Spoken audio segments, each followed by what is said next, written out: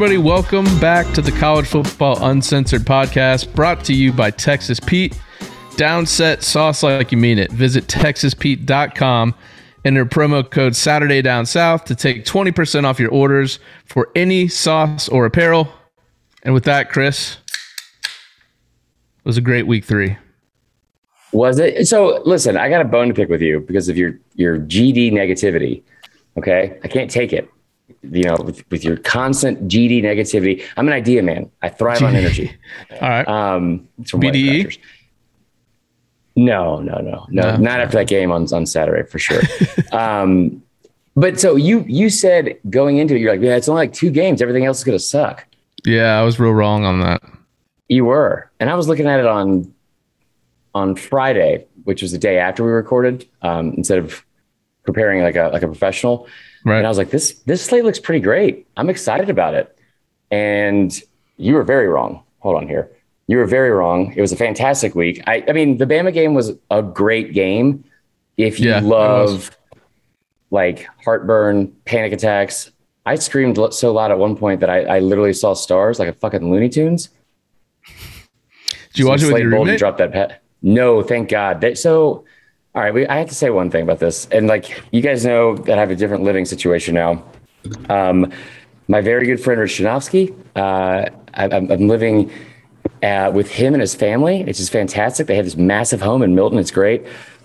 I say all that because they have 2 kids that are under the age of 6, both girls, and they're adorable. And you know how kids always say like the most honest things.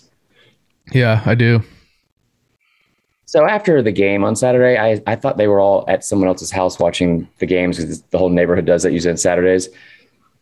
And that fourth quarter was like pretty intense. Yeah, I'd say. And at one point after the game, Rich's wife, Caitlin, went to Florida, and she I didn't know that. Yeah. So she like knocks on the basement door, which is where I stay. And I was like, oh, hell of a game. And she was like, just so you know, Lucy and Amelia have been crying for 25 minutes because of how scared they were of the things that you were saying and how much you were yelling downstairs. Oh, man. Because of your actions. Chris. I'll grow out of it. I'm sure I'll grow out of it. What? I mean, do you recall what was said? When Slade Bolden dropped that pass in the end zone, I know for a fact, I think like what the go-to was that day was GD, F, and D. Like, oof, don't tell my mom. It was bad. It was tough. I mean, listen, to each their own. I probably shouldn't have admitted that. It was like, man, come on. What the heck are we doing out here, guys? Cheese and rice. Yeah. Well, good for you. It's changing lives every day on this podcast. Not in a good and way. In your life. Yeah. I'm like one of those like Rosetta Stones, but only for like bad words. Well, it was a fantastic week. I think of course, we're going to recap it. But I think before we do, we should get into the Texas Pete Hot Take Edition. Throw out some hot takes. Maybe some takes have changed after week 3 action. Mm-hmm. So we each have a hot take here. But before we get into it, speaking of hot takes and legendary games like we saw, that Penn State Auburn game was fantastic, by the way. Awesome. Let's talk about legendary flavors, Chris. Okay. Texas Pete Hot Sauce has all of the sauces and seasonings you need to make your food the real MVP. Try some Texas Pete Original Hot Sauce. Just try seasoning. Did I do it right that time? You're doing it wrong still. G, F, and D, Tyler. Buffalo wing sauce. I think I took heat in like the comment section on the Facebook page for that. But speaking of heat, green pepper sauce, barbecue sauce, and more. Game day grub or any grub deserves some Texas Pete. Visit TexasPete.com for recipes, hot apparel like Texas Pete shirts and hats. I need Texas Pete to send me a shirt and a hat so I can rock it. I got plenty that don't fit. 20% off your entire order with promo code Saturday Down South. Downset sauce like you mean it. Chris, your hot take after week 3. Well, I was going to say that Clemson's just not a good, like Clemson's like objectively a bad football team. Bad's probably strong, but they are not nearly what they have been. That's a good point. They will be fine. They'll like they are I don't know if this will play out because of how soft their schedule is. Yeah. They're a 9-win team tops. That's not going to be my hot take. My hot take is going to be, I'm going to go back on what I said earlier in the year. I think that the SEC is going to get 2 teams in the playoff. I don't think Oregon is going to just coast the rest of the way. The Pac-12 tends to screw things up.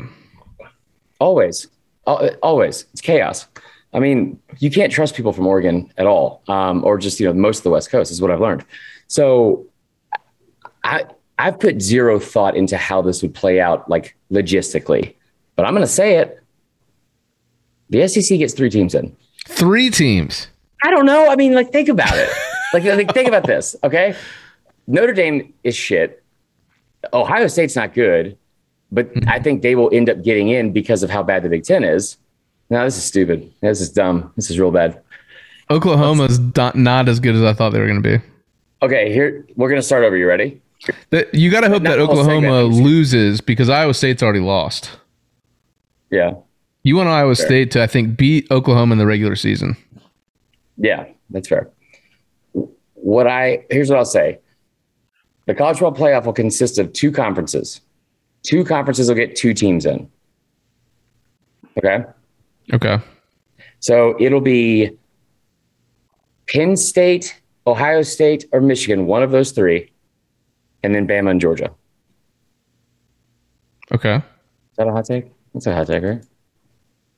So you're going back on the 3 SEC teams. Yeah, that seemed like a bit much. I'll be honest. That was a piping hot take. Well, we keep getting dragged in the comments it's a lukewarm. Not true. All 4 teams in the playoff are from the SEC. Right. My hot take goes against everything I've stood for. I almost said standed. That would have been weird. This, brother. This here season on this year podcast. Okay. Florida not only wins the East. Oh God. But wins the East only. They do not beat Bama, but over Georgia, they get into the SEC championship game. Mm-hmm. Look, that was a fantastic game on Saturday, and I was very impressed with Florida's defense as compared to previous years. And I don't know, man. They were pretty close to winning that game, and I feel like Dan Mullen is a good enough coach to scheme it up against any defense. I mean, yeah. And I think that Bama's offense is better than Georgia's. I wouldn't be shocked if Florida beat Georgia in that game. Honestly, I wouldn't. I don't think that's a good take. I would have thought that no chance ahead of the season. Not no chance, obviously, but I don't know. Things are different now. Things are different now. What is happening? Who keeps Okay, I got noises going off my ears. Listen, so we're going to get right. We'll transition off that take because I think we're going to talk a lot about Georgia and Florida later.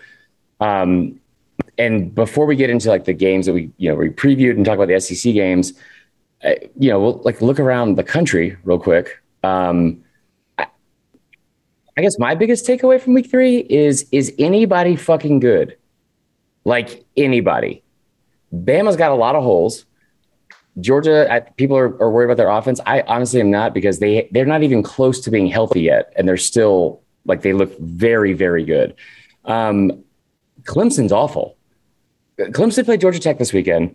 They beat them 14-8 or 14-6? Yeah, 14-8. 14-8, the normal score, Little League World Series score.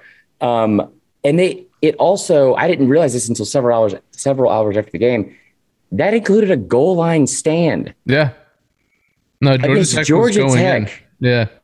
They have, I like how you said that too, because I feel like that's exactly how Jeff Collins says it when they play rap music. We are going in.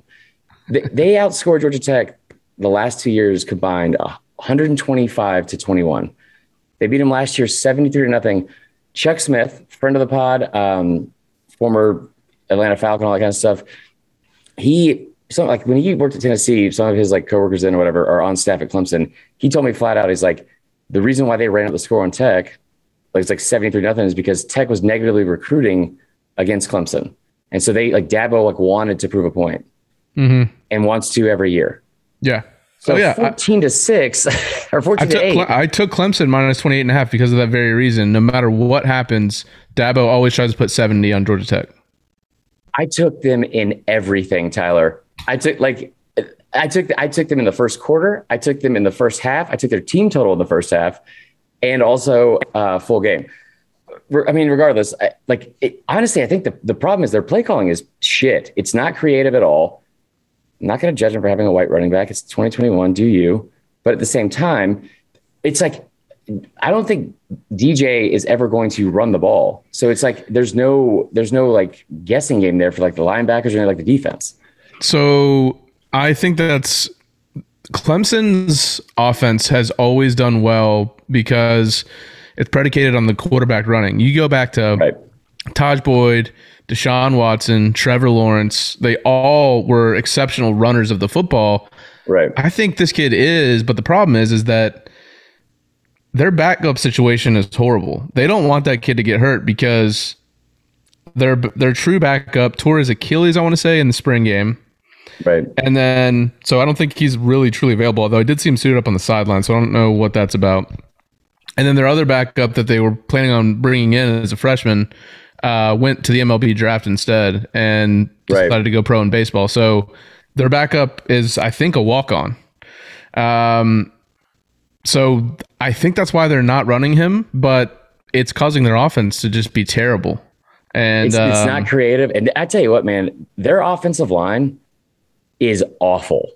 I mean, their offensive line is awful. I said this at the beginning of the year. I was shocked that Dabo just doesn't develop, or that staff hasn't developed any first round draft picks at all on the offensive line. Yeah. Think about that weird. With a program like that. I think they've only had 6 overall that have even been drafted. And he's been there for, over 10 years, like 12 or 13 years. So, I mean, I've been very unimpressed with them. The defense is fantastic. But again, you're playing Georgia Tech. Georgia Tech lost to Northern Illinois at home. Georgia Tech doesn't even have their starting quarterback. He's out with injury. He got injured in that Northern Illinois game. Yeah, so the kid that's playing for them is a backup, and he actually went to the high school I went to. So that's pretty cool. But Milton? Yeah. Yeah. Anyway, that's that take. Did you watch Ohio State at all? I didn't watch him. No, I saw the score kind of flashing up, and I was like, that's interesting. Not good. Yeah, something's going on there, and now they're they don't. I guess another guy was calling the defense this week for Ohio State, so they're trying to figure that out midseason. Like a Make-A-Wish thing? It's just like no, just another guy on staff. Yeah. Okay. No, so but like again, we'll transition into like the games that mattered. But I only bring it up because it really does. It's like domino effect in everything, because I think Clemson looks like a very bad football team. Yeah. And I'm very high on Georgia. However, we have been talking about how impressive that Georgia win was over Clemson because of what we thought Clemson was going to be. And maybe they still will be, but I'm not going to back off my take on, I think that Georgia wins a national championship. I still think they do, but you do have to wonder if they are as dominant as we've kind of made them out to be because of how bad Clemson is. No, it's a fair question. And I think, not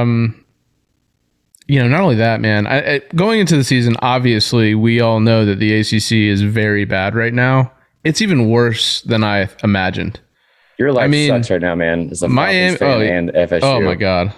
I mean, we don't even have to get started on Florida State. Let's just talk about the teams that actually were considered potentially good in the conference.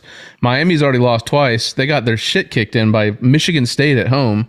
They almost lost to App State. Obviously, they got their doors blown off by Alabama. So they're not any good at all. North Carolina, Virginia's putting up 40 points on them. They've already lost once. And Clemson just looks terrible. I mean, it's crazy. But Clemson will probably still win the ACC. Clemson will probably win the ACC still, but it's not impressive at all. And honestly, I hope the committee takes that into consideration towards the end of the year, because it's crazy. Even the teams that are in their division are completely different. Like BC's quarterback is out for the year, so their season went from like potentially decent to shit.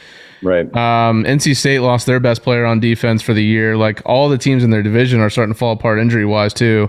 So the second best team in the ACC, like for real. Yeah. Who cares? Yeah. Let's get into something. We've been about to talk about. We've been trying to do this for the last couple of weeks. We think we finally got it figured out. So we had the hotline open. Low point of the weekend, Clemson. High point, this hotline. We had a lot more to start, and then I think because we weren't playing them, people were like, well, why am I going to call in? So now that we're playing them, I think we're going to get a lot more here. But we did get a couple over the weekend. Our first one was it appears to be a Florida fan. I'm trying to look through the. No. This is I'm gonna guess here. Wait. Oh yeah. I'm gonna guess this is Clark Futch. Okay, let me play it. I'm gonna guess. Just disappointment. So we got pretty close. Almost beat Bama. A few missed calls by the rest here and there, and Jesus. A few misreads on the goal line. Should have pulled that 2-point conversion by Emory Jones. I thought we played pretty good though. Still kind of ticked off that we didn't get that win. Came down to a field goal. Man. The sigh afterwards. Thank y'all for having this hotline today. This is kind of cool. Have a good day. So I like this guy. He didn't say his name. I don't think that's Clark Futch now. No. I don't know Clark Futch, but he didn't say his name. Clearly there was some cocktails had. It was a long day for this man, I feel. I don't know if he had cocktails. I think he was just beaten down by life. Yeah. But he seems like such a nice guy. Like the ending of that message was like, absolutely. Let's hug. So I think it's gonna be a mixed bag, Tyler. I feel bad, but you know what? I think you gotta hold your head high up. I'm assuming you're a Florida fan. I thought they played a lot better than I expected them to, especially on defense. Even though there were points to be had. Let's get into this next one. A little more lively. I'm pretty sure this is Tristan Smith with 2 eyes. Like in his name. Well, I tell you what, these fucking refs. Off to a hot start. Today. SEC refs and Big Ten refs are some of the shittiest. I would rather watch high school referees referee this. Fuck it. I'd rather see NFL referees trying to protect the quarterback referee a football game than watch these college referees try and fucking win the game for I don't know. What are they doing, bro? My man is mad. Penn State deserves to win this football game because the refs have whole game. There's nothing. All right, we're gonna edit that out. Yeah. There is nothing that they could have done. I mean, Penn State's done everything they can. They deserve to win this football game. That's all I got to say. Fuck the rest. It just means more, baby. Horns down. So let me start with what I tell you. What I love about this message is right out the bat, you're just dropping an F word, and that's how I start most of my days and coffee. Part of it was a little bit too aggressive. I didn't feel like Penn State. Like, I mean, the refs did screw them out of that punt. Like they like forced them into punting on third down, which is very odd. But like I didn't think that the refs. I thought the refs like kind of screwed Auburn over pretty late, the targeting call, and we'll get into it later. But my favorite part is he left 2 messages because you could tell it's the same number. And this dude had his own like fucking signature at the bottom of an email. He had his own sign off. Like it was a whole thing. And I listened to both of them and it was like this. He closed out with the same, listen, man, that's all I got to fucking say. And then he kept talking after that and said, something about horns down, we're the real UT. No, he just said it just means more, baby. Horns down. All right. No, I think same guy followed up here. You know what? I know I just called you guys, but I want to try to be on the phone with me for the end of this game. Right, I'm a Tennessee fan, but I'm also a football fan. Go Big Horns, baby. Just means more. Let's see what the hell happens here. I fucking love this. 3 seconds left. He's calling live. Baby. Launches it to the end zone. Broken up. Penn State wins. Good shit, baby. Well, you know, Auburn's an SEC team. Kind of got to feel bad for them. I really don't give a shit about Auburn. But those refs, Penn State deserved to win the football game, like I said. Hallelujah, praise Jesus. Good whiteout. Good whiteout game, baby. Good whiteout game. It just means more, baby. Fuck Texas. Horns down. We're the real UT. Amazing. This is the best thing we've ever I love that done. idea. Like he had like a whole new spinoff of it. Like, please call us after games, but also call us in the middle of games during like big moments, because I think that's like you're gonna be the most. So is that Tristan with 2 eyes? It almost has to be. I love that dude. Well, Tristan, I think you created a wave, as the kids say. This is a vibe. Calling mid-game, big moment, and leaving a live voicemail. I like this. So those are the voicemails we're going to play this week. So don't forget to call us and leave us a voicemail every week. Let us know. We do not take calls regarding teams that haven't won a game, so those will be ignored. Let's get into the slate here, Chris, because no, we're not. We're not going to do that yet, because we played 3 of the voicemails, and there was a 4th. Oh, you're right. Yeah, and so I'm gonna address this in the most honest way possible. And like, so what ended up happening? We're not going to play it, and the reason why is because whoever left the message, and you know what, I'll give him the benefit of the doubt. Maybe he thought this was funny. It fucking wasn't at all. But so the voicemail, I guess you closed it out, but I was gonna say we could read it. It was a Florida fan who was upset about the loss, said something about the refs, and then decided that instead of saying anything else about that game with his team, he would just make a sharp turn and started immediately going into, but how about them Oregon State Beavers? Huh? How about them Oregon State Beavers this year? So I'm going to be honest with you guys. I brought that up on the podcast because I didn't want to fucking deal with it all year. Like it obviously is it's embarrassing. It sucks. It's very saddening. Probably one of the more difficult times I've had in my entire fucking life. I also get that we joke around a lot on here. So again, I'll give you the benefit of the doubt on that. Don't do that. Just don't do that. Like if your response to losing a game that you should have won because your fucking field goal kicker could make an extra point is to then project onto me about like referencing my fiance that broke off our engagement on it, like that, fuck you, man. Like that's like, just don't do that.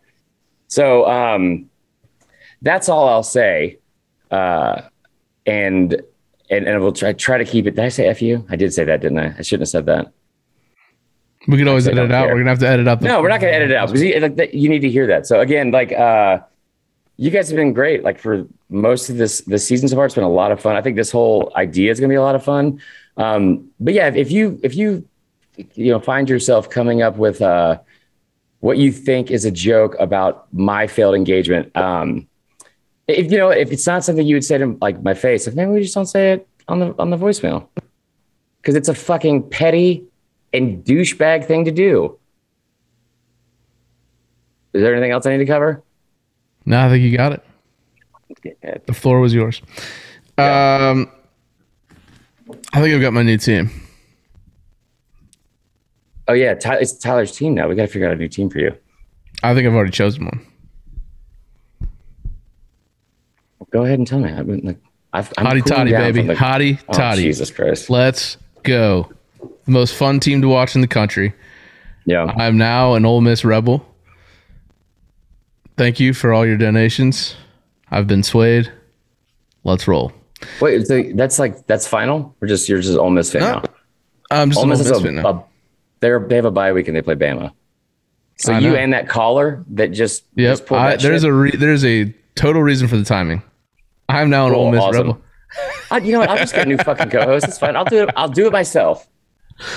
All right. So I am now an Ole Miss fan. So I apologize if it's probably not good timing if you're an Ole Miss fan for me to bring my stench onto your team right before you play Bama. So I apologize for that. But that guy was such a they're fucking just fun. douchebag.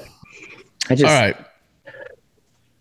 Everybody calm down. I'm not over it. Do we want to get into the week, or do you want to change your college football predictions? I'm not going to change my college football predictions because we already referenced it earlier. But let's get into the week and actually start talking about what happened Week 3, September 18th, a day that will live in infamy in Gainesville, especially. So Tennessee. Did you watch this game? Blanks Tennessee Tech. Oh, no. Did you watch this game? I did, yes. It was fantastic. I got to watch 2 games live this weekend because I was spending some time with the in-laws. This one. And then I had Georgia on because it's a Georgia family. So when I tell you that it was quite painful to watch when Georgia's up like 40-6, and I know the Auburn Penn State game is a really good game, but I can't really say much about it. And it's like they're gonna watch the very last play. You're like, guys, this game is way over. You think we could switch over to the one that's tied at in the third quarter? So I just had that one on my multiple phone. TVs in the house. No, this is this isn't your typical. This is like 65-year-olds hanging out. They don't go multi-TV. Bro, they didn't have any TVs in Oregon, so I'll just throw that out there. I feel your pain. So I had the Auburn game on my phone. Oh. No, I didn't watch that at all. Why would I do that? But for real, I didn't. So I thought about you during the whole game because it was 21-3, and I was like, man, Chris is probably pounding his chest a little bit. I showed out on Twitter, and it was bad. Yeah, I didn't even see that, but I knew that it was happening. Okay, so let me explain myself, though, too, because I was kind of amazed at the amount of confidence Florida fans had. And not because you shouldn't have that as a fan. You should definitely be passionate and get excited and think your team's going to win, of course. Like some of the bold statements that were being made going into that game, I was like, not steeped in realism. Yeah, exactly. That's a good way to put it. But also, so I had tweeted a couple things, kind of trying to get under the skin of Florida fans and not being a troll, as Sean Patrick said, but just engaging with fan bases in any way possible. And I honestly didn't even look back at my tweets.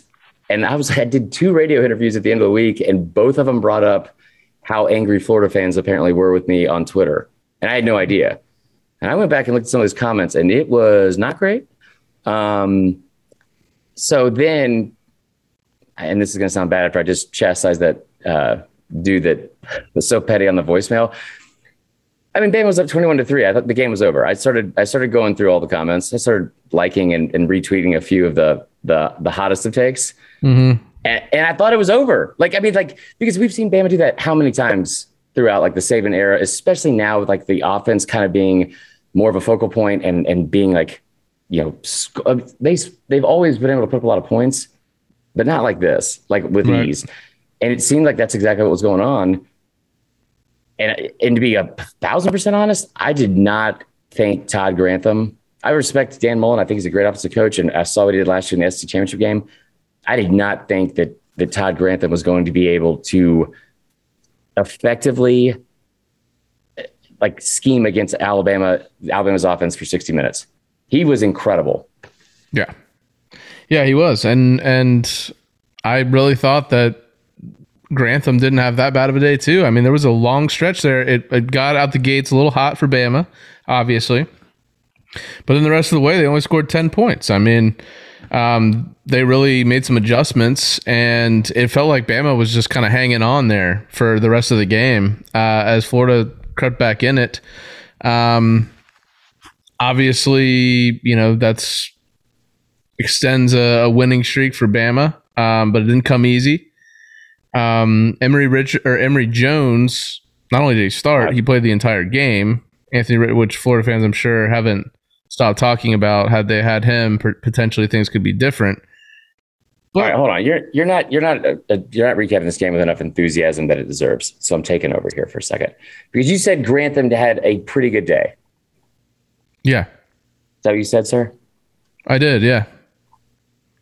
Todd Grantham and that defense, after going down 21-3, they forced three straight 3-and-outs in the second quarter. That's the first time it's happened to Alabama since the opening game of the 2017 season. No offense, sorry. FSU. Yeah. So there's one point. Florida was absolutely gashing Bama, like in the run game all afternoon. But what was even more impressive was how like just ineffective Bama's rush offense was. They held them to 91 yards rushing, held them to, I believe it was like 3.4 yards per carry.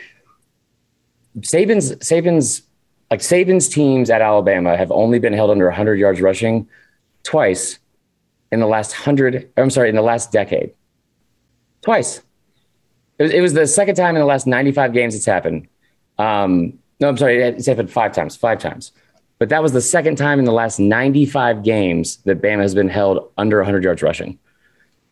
I mean, yes, maybe I should use a different adjective. Exactly. It's not your fault. But I just was blown away the entire time. The fact that, like, again, what Grantham was able to do, Bama still hit 30 points. It was like whatever straight, I think it was the 28th straight game they've done that, which is like the second longest streak in college football history. But they were held under 400 yards for the first time in 40 games. I mean, there were milestones constantly hit. And then you look at the offensive side, and I would give the credit to Emory Jones and Dan Mullen. And I didn't think, again, with the personnel they had, I didn't think Mullen would be able to be this effective outside of early in the game when you have a scripted offense. I did not think Emory Jones was going to come in here and light it up. It's like, he didn't really in the passing game, but that running game, 256 yards rushing. It is the sixth most yards in a single game that any team has ever put up against a Nick Saban team at Alabama. You talk about like the big plays, like after that second quarter, you could kind of feel like this game could be close because Florida gets the ball back coming out at the half. Bama's not doing anything. Like, they're not doing fucking anything. The offensive line is terrible. They could not be more undisciplined. They had almost double-digit penalties in the first half alone. They look exactly like the 2013 Alabama team that didn't buy in, that didn't really, do like the little things. And I'm not saying that's how it's going to be for the rest of the year. I think they'll, probably learn from it. But you have to give all the credit in this game to Florida. I think they should have won the game. And I'm not going to bring up just like the missed extra point, but like they probably deserved to win this game because they outplayed, outcoached, out everything to Alabama all afternoon. Bama came into that game allowing, like, everyone talks about the defense is going to be the best defense, most experienced defense that Saban's had in in the last decade, maybe since he's been at Bama. Coming into this game, they had only given up four plays or four rushing plays of 10 yards or more. They gave up 0 over 20 yards. They've been stout, been really stout. They gave up 9 plays of over 10 yards or more and 3 of over 20. Like, you're talking about in the second half, Florida was able to line up. You had 3 drives, all over 10 plays or more, all over 75 yards or more, one of them 99 yards, all of them resulting in a touchdown. And you had 33 plays combined on those 3 drives, and that also was the total amount of plays in the second half. You ran on 21 of them. Like, you lined up, and like, I was arrogant as shit. Like, going in, I was like, you got to line up and play Alabama. They lined up and ran it down Bama's fucking throat all afternoon. 21 out of, 62% of the plays in the second half when you were down. It was incredibly impressive. Yeah, Emory Jones, when Bama was up 21-3, you started hearing boos out of the crowd, and oh man, I was like, man, this might pile up on him. And I mean, from there, he was impressive, man. A 99-yard touchdown drive, 75-yard touchdown drive after that. I mean, he had him in a position to win, and Dameon Pierce takes that ball in to make it 31-29, and I was like, I just thought for sure they were going to convert the 2-point. Apparently, Malik Davis lined up on the wrong side of Emory Jones for the 2-point conversion. Everything got screwed up. But they were right there, and I know a lot of Florida fans are talking about how you just had a field goal kicker. Well, that's tough shit. I mean, welcome to the fucking nightmare. welcome to college football. Everyone, Florida's had a nice run of kickers. This is normal for most college football fans to just have their kicker it's like completely. Fluke. Yeah. So. And the other part of it too is like I was really surprised by this because there was a horseshit pass interference call in the very, very first quarter of the game, right? I thought it was a terrible call. And it stuck out. Everybody was talking about it. It was like, all over social media. Florida fans brought it up a lot. Bama had 11 penalties in that game. I the whole thing about how like Bama got all the calls and the refs gave the game to Bama, I don't remember that happening. And I'll tell you this right now, that last touchdown that you just referenced, that entire left side, Will Anderson was being held like a fucking newborn baby for most of the afternoon. And that entire left side was blocked off, and you could see just all Jersey the entire time and on the defensive back. And I'm not saying that, like, I'm not trying to be like, make excuses at all, because again, I still think Florida should have won the game. But don't pin it on that. It's, that's ridiculous. It's like, and we're going to say the same thing with Auburn. Like, you probably lost because of the missed extra point. And it came back to bite you. Like, in the same way that I'm going to tell Auburn fans later, like, don't say that the refs cost you that game, because they didn't. Like, whoever decided to call a fucking fade route on 4th and 2 with Bo Nix throwing the football cost you that game. It was Bo Nix, by the way. Bo Nix called it. No, he did. Well, it was. So, do we just want to get into that game, or do you have anything else on this game? No, I thought I was really impressed by Florida. I just couldn't be more regretful of my arrogance going into the game. Yeah, man. Mullen is a fantastic coach. No doubt about it. That whiteout game was absolutely incredible. I mean, yeah. I know that you like to shit on Big Ten like a lot, but that atmosphere that's hard to rival. Without a doubt. I like to shit on like Northwestern and Purdue playing at 10:30 in the morning in front of like a fucking high school crowd. Penn State, Penn State, Ohio State, even Michigan, like, yeah. But that Wisconsin. Wisconsin. If Minnesota sold out their first game, like that environment is like what college football is all about. That was awesome. Oh, it was incredible, and it was such a cool scene to see Auburn playing up there. Yeah, I was super. So I'll start with Auburn. I mean, I'm really impressed with Harsin and how he has been playing. Like, they are a very hard-nosed team. There's no quit in the team at all. Nope. And I just feel like if he can recruit, which I see no reason why he won't, I think he's going to have Auburn in a really good spot in 2 years. I mean, they're already in a good spot. They're already ahead of where I thought they would be. But I think he's going to have them going in the right direction. And I was really impressed with Auburn. I still think, I mean, look, Bo Nix wasn't horrible, but he's not going to win you a game like that. He's not dynamic enough in that atmosphere. Penn State looked really good. Their defense was impressive. But yeah, so on that last play, after the game, Brian Harsin said that him and Bobo script plays for those situations, and he said that Bo Nix had multiple options on that, and he went with the fade.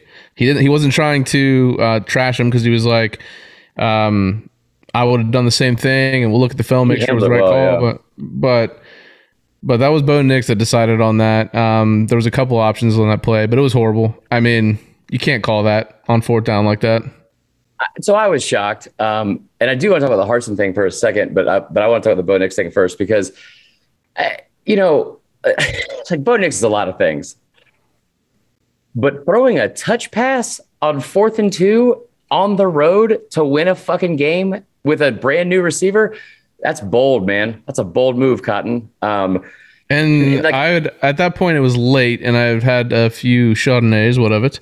But if I recall, the pass was nowhere to be. It was uncatchable. So Barstool Big Cat had the best tweet about it, and he said Bo Nix, he goes about like every throw like dude perfect, where he's just he's not trying to throw it to a receiver, he's trying to throw it to like a fucking trash can. It's like way out of bounds, and all he's doing is overthrowing it like every time, because it wasn't close. And I still thought you could have maybe called pass interference on it. It wasn't catchable. It wasn't at all. No, he almost put it in the fucking stands. So Bo Nix was kind of what we thought he was going to be, which I kind of feel bad, because he was so great in the first 2 games, and maybe he'll be. But that whole thing, home and road, when you have that big of a sample size, we've seen it for 2 full years, and it's that like drastically different. I think we probably knew what was going to happen going into that game. The surprises for me, I mean, you knew Tank was going to do Tank things, right? Jarquez Hunter I've assumed that some of these stats, like the numbers would start going down because they were going to play real competition. Leading the country in yards per carry, still over 12. He's good. Hurdle dude. That was one of the best plays of the entire night. What I was surprised most about was Auburn's defense. Because you could bring up the point that they probably should have won the game and would have won the game if they didn't run that stupid trick play coming out of the second half. But like Auburn's defense, and they were good for most of the night, but you allow Sean Clifford, who, like somebody brought this up, he is basically just Big Ten Bo Nix, and like with what he's been throughout his career, he was incredible on Saturday night. 28 of 32. I think at one point he was 10 of 10 in the second half. Like he just didn't miss like at all. And so it wasn't, I don't remember it being like a bunch of chunk plays necessarily. Dotson had like a good game, as well, but I hated the targeting call on Zakoby McClain. That was absolute horseshit. I thought he could not have done a better job at what he was supposed to do there. I thought that was bad, but like, again, I think the team that deserved to win won. And the last thing I'll say is like about Harsin, and as much as I don't want to admit it, because like they hired somebody from Boise State to come down in the SEC and recruit against and like in the same state as the greatest coach in college football history. I just thought it was going to be an uphill battle no matter what. And Cole Cuba came on our podcast and said that whole thing about how like who's built most like Saban out of the coaches in the SEC, not like who's the best, second best coach, who's built the most like Saban and like goes about his business like that. And every time I look at Brian Harsin, the first thing that comes to mind is he's just about his business. Yeah, he just not goes to fucking work at all. Like he just head down, goes to work, doesn't give a shit about the outside noise. He's got them already. I feel like the culture is very different than it was with Gus. And he's also got this like calm confidence about him that just makes you kind of feel like you are like drawn to I'm buying in. I want to battle with that guy. Yeah. That atmosphere was insane. 109,000 fans, and Auburn never looked rattled once. Like, I thought it was super impressive. I do want to go back and visit my notes from the preview podcast on this. I said, I like this game to be lower scoring. The game has gone under in Auburn's last 5 road games, 6 of the last 9 Penn State games. Auburn's first step up in competition for the year. Penn State's been tested. Penn State whiteout. I'm just reading my notes. Penn State whiteout night game. Atmosphere off the charts. Until Bo Nix takes a step against a good team, especially in an environment like this, I'll bet against him. Road Bo Nix has been terrible. I went Penn State 28, Auburn 20 was my guess on that game. You fucking nailed it, man. So, Penn. Look, this is the 10th straight road game that Auburn has lost to a top 10 team since 2014. So they're used to losing games like this as of late, but this one felt a bit different, and I think they're headed in the right direction. Yeah, I kind of hate that stat too, because it's like, I mean, that's hard to do regardless. Right? Yeah, exactly. Yeah. Like, you know what I mean? Like, and I also like, I wouldn't, that's not the number I would bring up that like was like glaringly bad. It's like the same thing with Coach O. Like you bring up his like record against like top 10, top 25 teams. Like Coach O's like 13-2 against top 10 teams not named Alabama. It's ridiculous. So very impressed with Auburn. I thought it was like, I agree with everything you said. So. All right, let's go over to Athens. Obviously, we knew this game was going to be a blowout. There's a couple things I wanted to note, though. JT Daniels back. He looked really good, I thought. Defense was awesome again. They finally gave up their first touchdown, though, so I put in one of my group texts with a bunch of Georgia guys. I said, you guys got to fire Kirby now. You can't be giving up touchdowns like that. Yeah. But, 23 of 31 for 303 yards, 3 touchdowns, including one to that freshman A.D. Mitchell, by the way, is going to be a baller. He already is a baller. Yeah, without a doubt. But I think he's going to be really good by the time he's done there. I did want to shout out South Carolina because what I noticed in watching that game, And remember, I was at the in-laws' house. We watched every play till the very end of the game. So we're watching when there's a bunch of backups in. But I liked what Beamer was doing with those guys. They were getting blown out, and they were still coming to play. They were hitting Georgia hard. Yeah, they were trying on every play, and Beamer was just getting all over them for, just positive reinforcement. And I mean, that sounds like loser talk, but it really, I just think that Beamer he's got those guys exactly where they should be at this stage in the rebuild. It's where you want to be. You're still fighting for your team, and Josh Vann looks like he's going to be a great player for them, dude. But I like Beamer. And they got Kentucky next week, and Georgia's got Vandy. So, anything that stood out to you in that game? I love that you brought up Josh Vann. 3 receptions, 121 yards and a touchdown. Kid is Chris Turnbrook actually brought this up on the Facebook Live we did after the games. He's like, do you think that somebody like Josh Vann will be like the second best receiver in the SEC? And I was like, I don't even know who that is. And then I watched the game and I was like, oh, wow. Kid on the season, it's only 3 games, but 10 receptions, 271 yards. So you're just casually going off at a 27.1 yards per catch, like for your clip there. And 3 touchdowns, like in an offense that I think is going to struggle because of the offensive line. They're a little bit banged up in the running backs. That kid is a bright spot. And I agree with you. I think the same thing we said about Harsin, like Beamer's personality is exactly what they need at South Carolina and what fits at South Carolina. So I love that. From a Georgia standpoint, God, that defense is good. The defense is good. The offense is so much more explosive. And it sounds weird now because Stetson Bennett was 5 for 5 or 285 yards and like 5 touchdowns a week ago. But like the offense is so much more explosive with JT Daniels, right? Like it's like you just see like, again, like chunk plays happening like way more consistently. It almost seems like the field widens, or like it's like there's so many more people wide open in space when JT Daniels is the quarterback for whatever reason. I came away with the fact that, like, because again, Clemson was losing at the same time, and people started that whole narrative like maybe Georgia's not that good. The offense, couldn't score a point on blah blah blah. Georgia's not even close to being healthy on offense. No. Yeah, they're starting a 3rd string tight end who has been one of the better tight ends in the league, maybe the country so far. I honestly think that Kirby's going to be able to like have just exhibitions every week and get kids playing time because you have so much talent everywhere.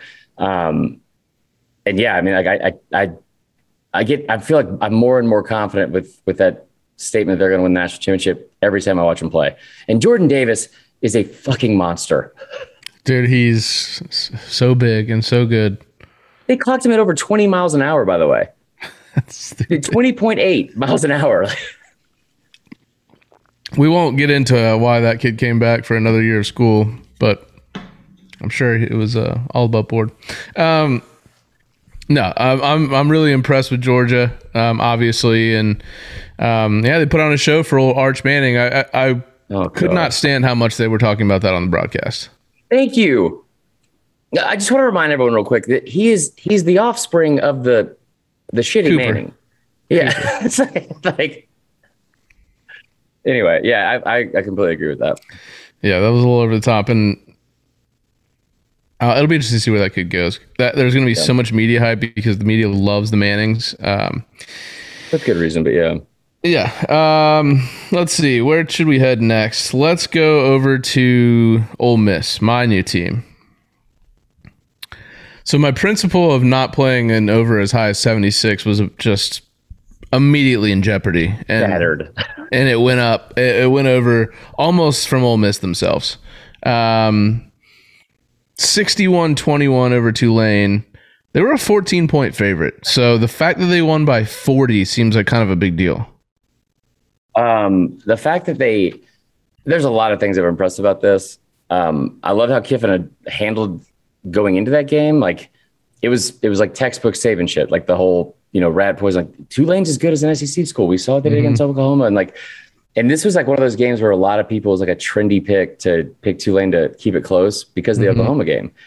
And the other side of that, which the only reason I felt it might be close is because Lane Kiffin, good and GD well, he is going to be just like salivating at this Bama defense. And they get a week off after this Tulane game and then Bama, right? So I kind of thought he would keep it somewhat vanilla and, not put a lot of things on tape. I look up at like halftime and they're up they've scored 40 points in the first half. They ended the game with like over 700 yards of offense. Matt Corral sets an SEC record, never been done before. He had like three touchdowns passes, and also 4 touchdowns rushing, and he did it all by the third quarter. Yeah, crazy.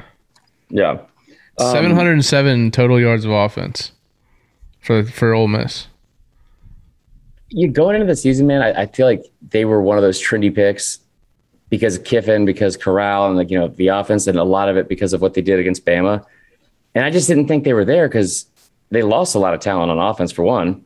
They lost their best receiver, and they might already be there. Like they really might already be there. The defense is really improved, but the fact, like Matt Corral, like what he's been able to do, his last 8 games, okay, his numbers over the last 8 games, currently this season, he has 14 total touchdowns and no interceptions.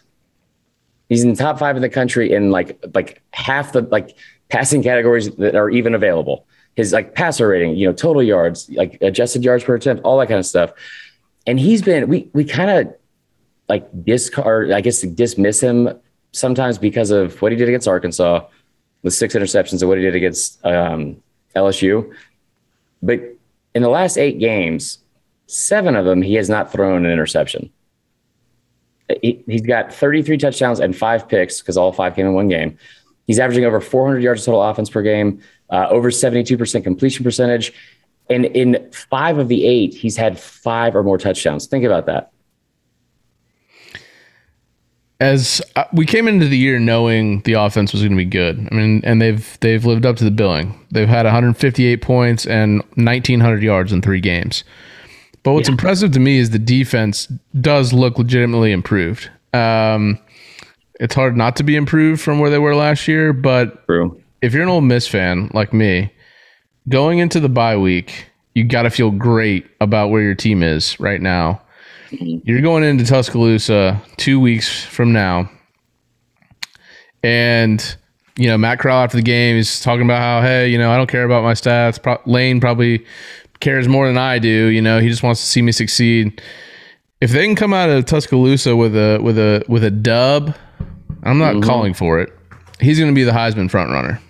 He should be already. He already should be the Heisman front runner. Who has put up better numbers and who's been more impressive this season? I don't disagree with you, but just the way that the Heisman works, you got to be a top.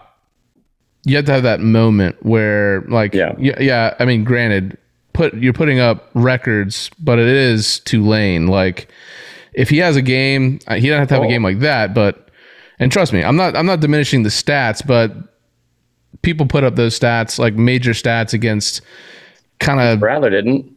Spencer downtrodden Rattler was the preseason teams. favorite. Who? Spencer Rattler was the preseason Heisman favorite. He didn't put up those numbers against Tulane. And he's not a Heisman favorite anymore. Well, yeah, I know, but I'm just saying, like, they're a good defense. I think that, like right now, I would say who's put up better stats between him and Bryce Young, but do you think that right now Bryce Young, I think, would probably win the Heisman over him just because of where Bama's at? That's what I'm trying to say. If that happens, then they should just take away the votes for whoever voted for Bryce Young. Like, I just feel like that's just the way it works these days. But anyways, but if Ole Miss can somehow beat Bama, he will be the Heisman frontrunner by a long shot, and we'll see what happens from there. But how are you feeling? I mean, as a Bama fan, how do you feel about Ole Miss right now? Oh, I'm going to be miserable for the next 2 weeks. Yeah. I mean, it's going to be awful. Like, and the reason why is because somehow they're getting almost better, it seems like, with each game. And again, the competition they played is not great. I get that. The other part of, like, what was so impressive this weekend was, like, we talked about the yards, the points, all that kind of stuff. They had 94 plays. I mean, they were firing on all cylinders the entire fucking game. Okay. The first half, let me go over this little drive chart with you.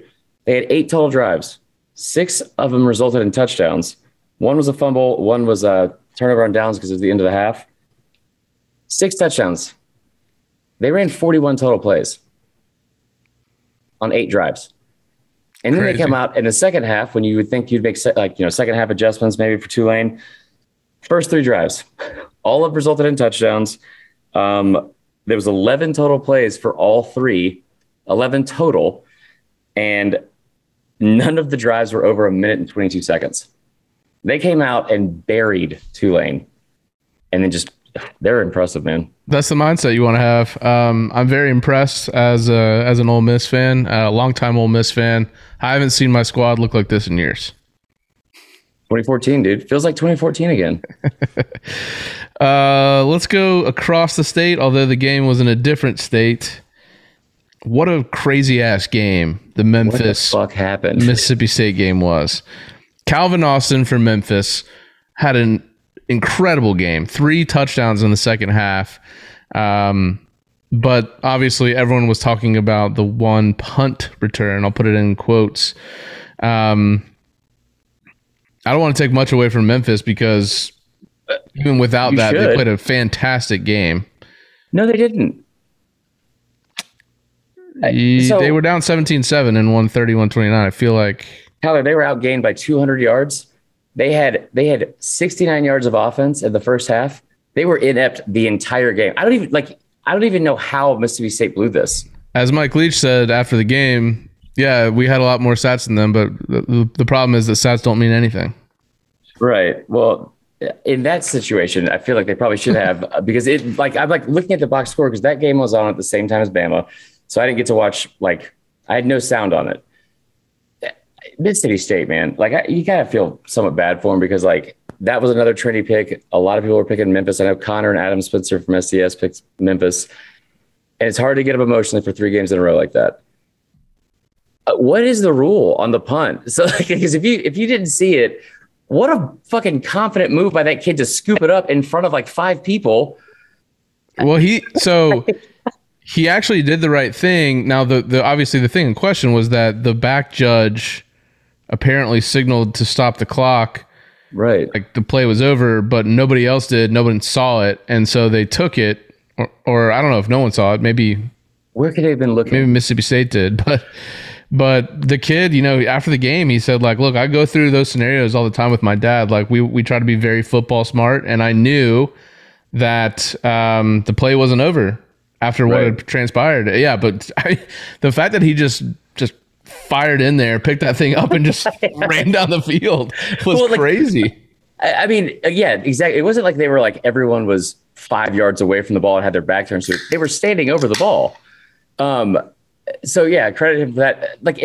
I'm going to be honest about this and I'm going to ask you the same question. I was Saturday years old, whatever that would be, when I found out that was the rule for punt returns. I thought you had to touch it. You said, you down the ball the moment it's touched by the team that punted, as long as it's not touched, obviously, by the receiving team. It touched several players from Mississippi State. And apparently the rule is the play's not over until the ball is handed to the ref.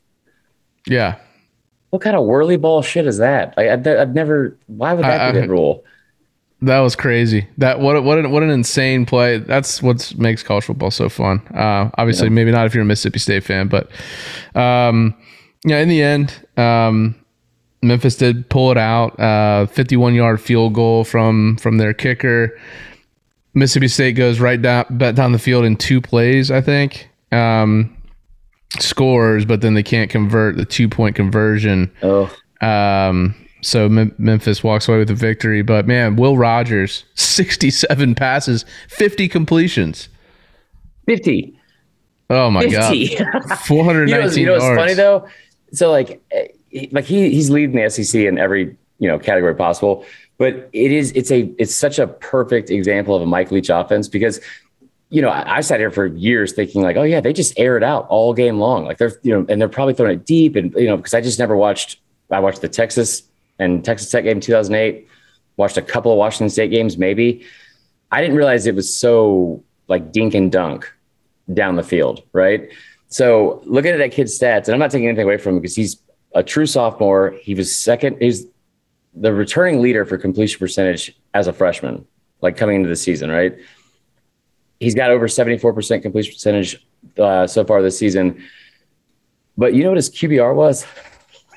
After going 50 of 67 for 319 yards and 3 touchdowns, no picks. I do not. 56. Who? 56. I don't know what to do with that. Well, Mississippi State's got to get off the mat here because they got LSU next week.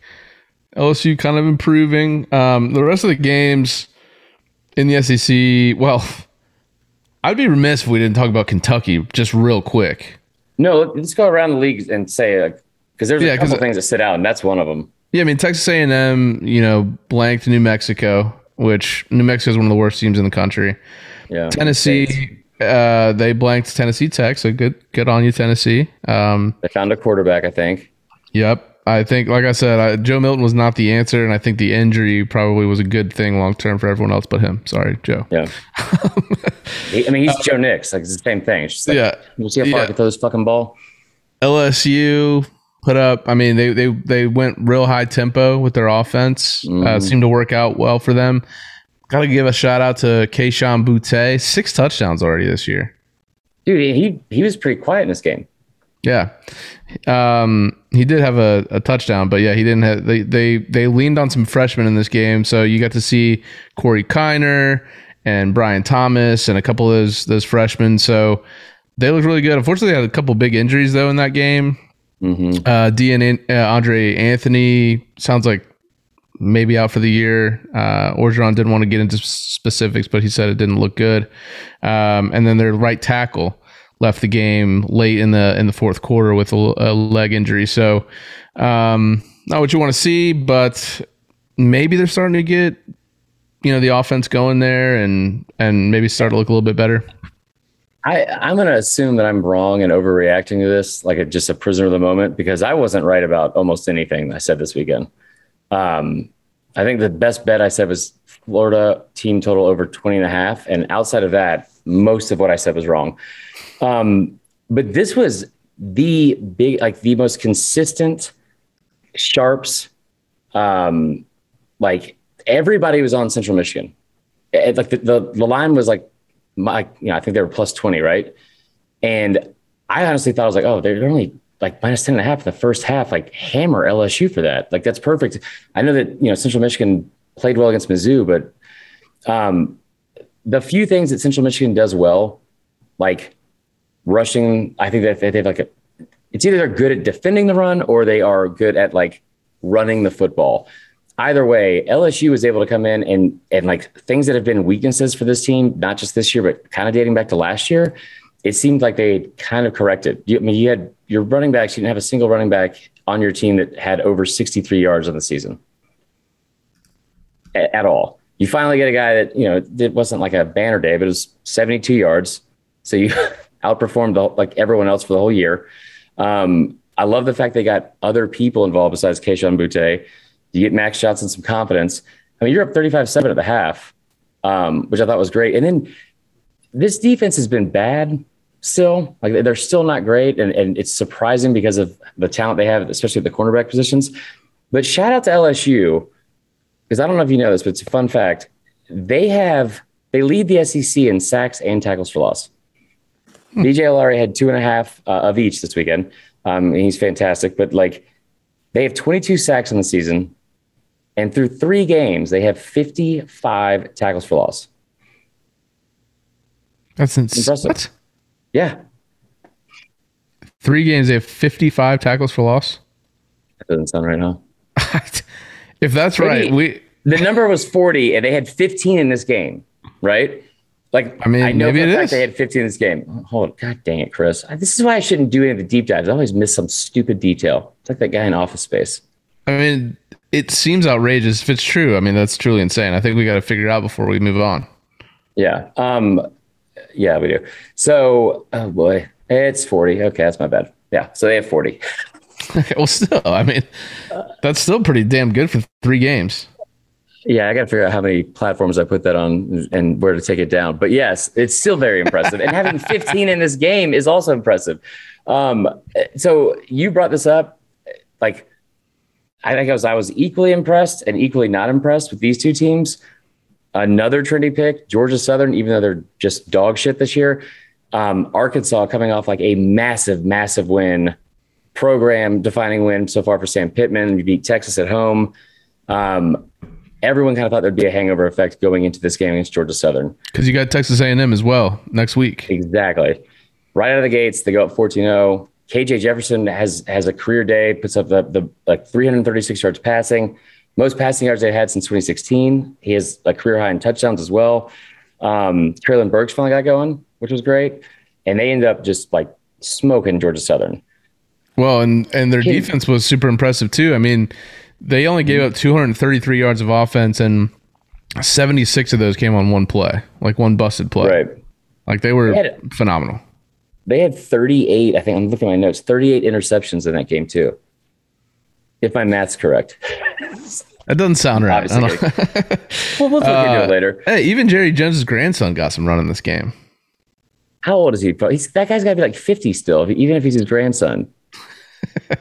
Jerry Jones has been alive for through, I think, almost every war besides the Revolutionary War. I think he was around for the Revolutionary War. Anyways, Kentucky. Jesus. We've been on the Kentucky bandwagon. Almost picked Kentucky as my school for the year. Oh, good move. They survived a scary one against UT Chattanooga here. UT Chattanooga. They relied on a 95-yard pick six in the fourth quarter to. They flat out relied on it. Yeah. I don't know what happened there. I mean, Will Levis, as great as he looked in week one, and he's very talented. It's like he goes to sleep in during the middle of the game. Like they come right out of the gates, they go up 7-0.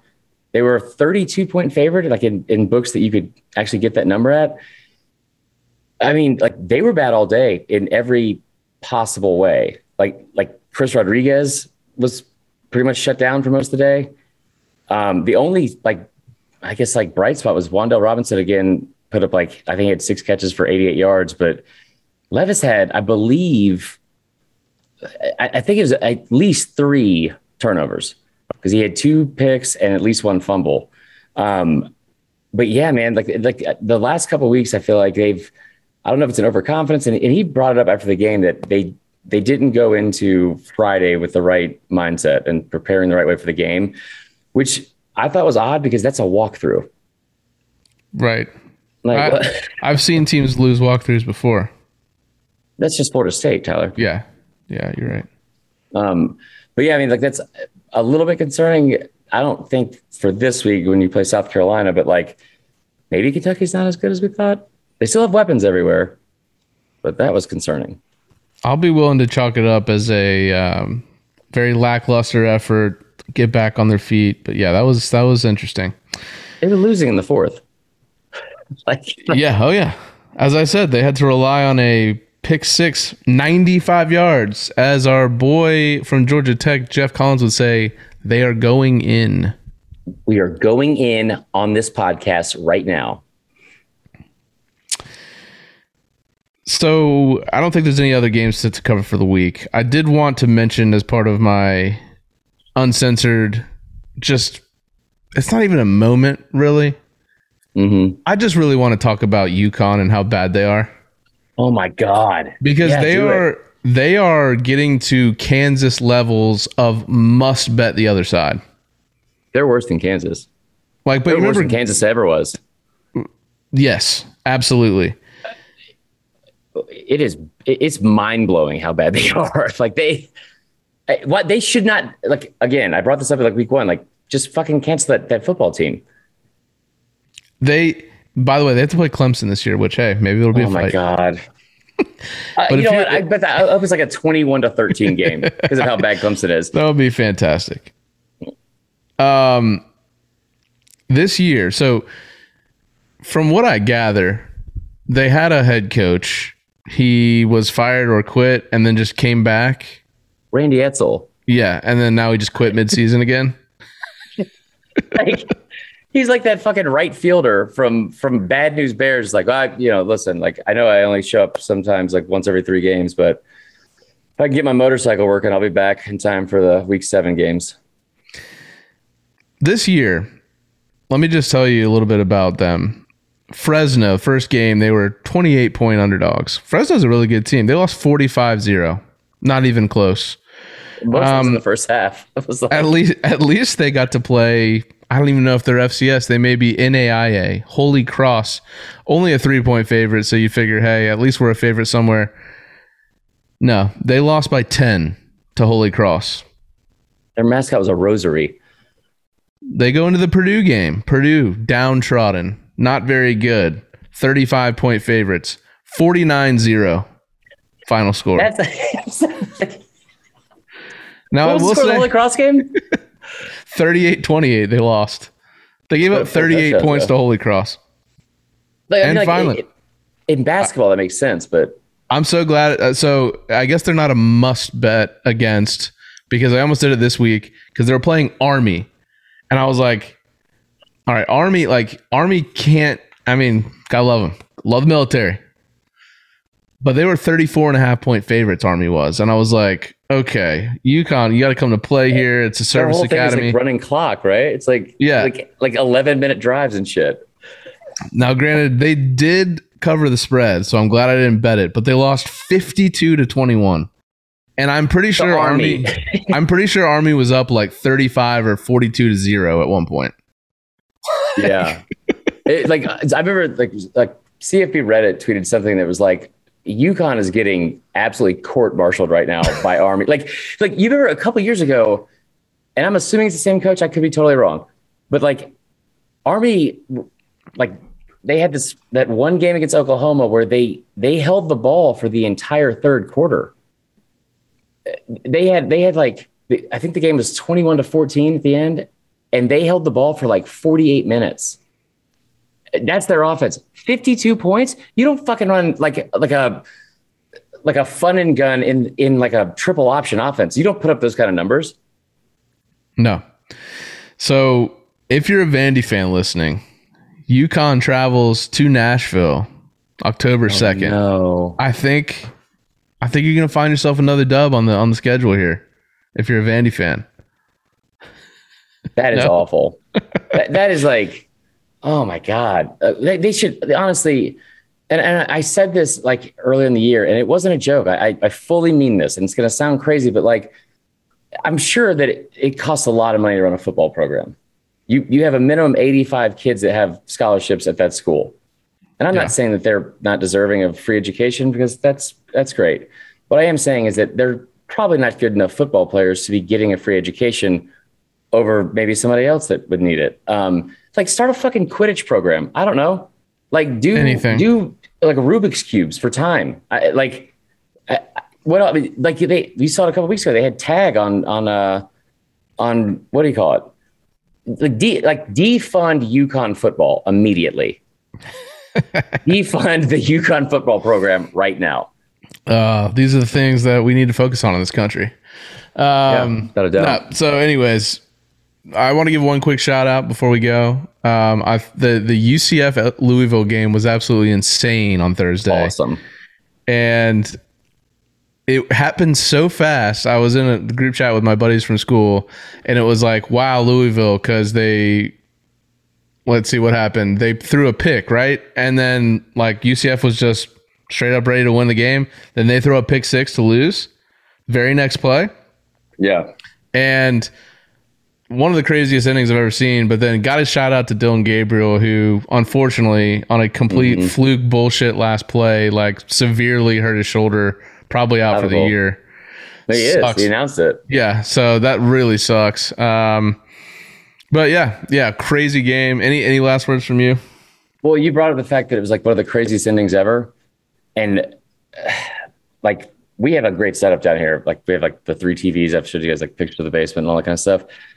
For whatever reason, I couldn't find the UCLA Fresno State game. That ending was incredible. And it just gets me so excited for the rest of the year because I don't know if we're going to be able to keep this pace, but it feels like each week has gotten better than the last so far.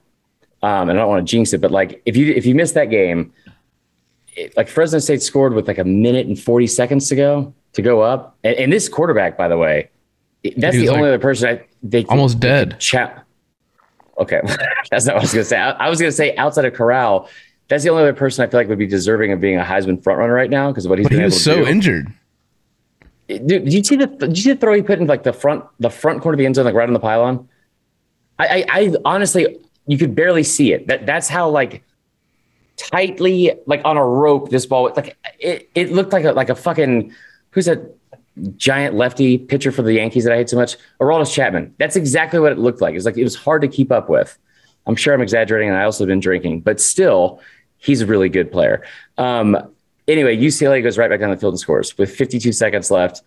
And I think even on Fox, when they were doing like the highlight, they were like, all right, UCLA survives the scare, but they're going to move on to 3-0. And then like 30 seconds later, they break back in, another game break. Fresno State scored again. There were 3 touchdowns in the last minute and 40 seconds. It was incredible. Did you see that high school game that made big news because they were down 28-7 with 1:43 or something like that? 24-7. 10. Yeah. Defund that football program too, man. Yeah. That's a huge. That's one of those like IMG Academy type places. Bishop Gorman in Las Vegas that lost that game. Tate Martell was. Yeah. Yep. So anyways, another great week of college football. Super happy to have you guys on. Thanks for tuning in. Remember, TexasPete.com. Promo code Saturday Down South if you want 20% off all sauces and apparel. Chris, it was a good one. We'll see you on Wednesday for a preview of week 4.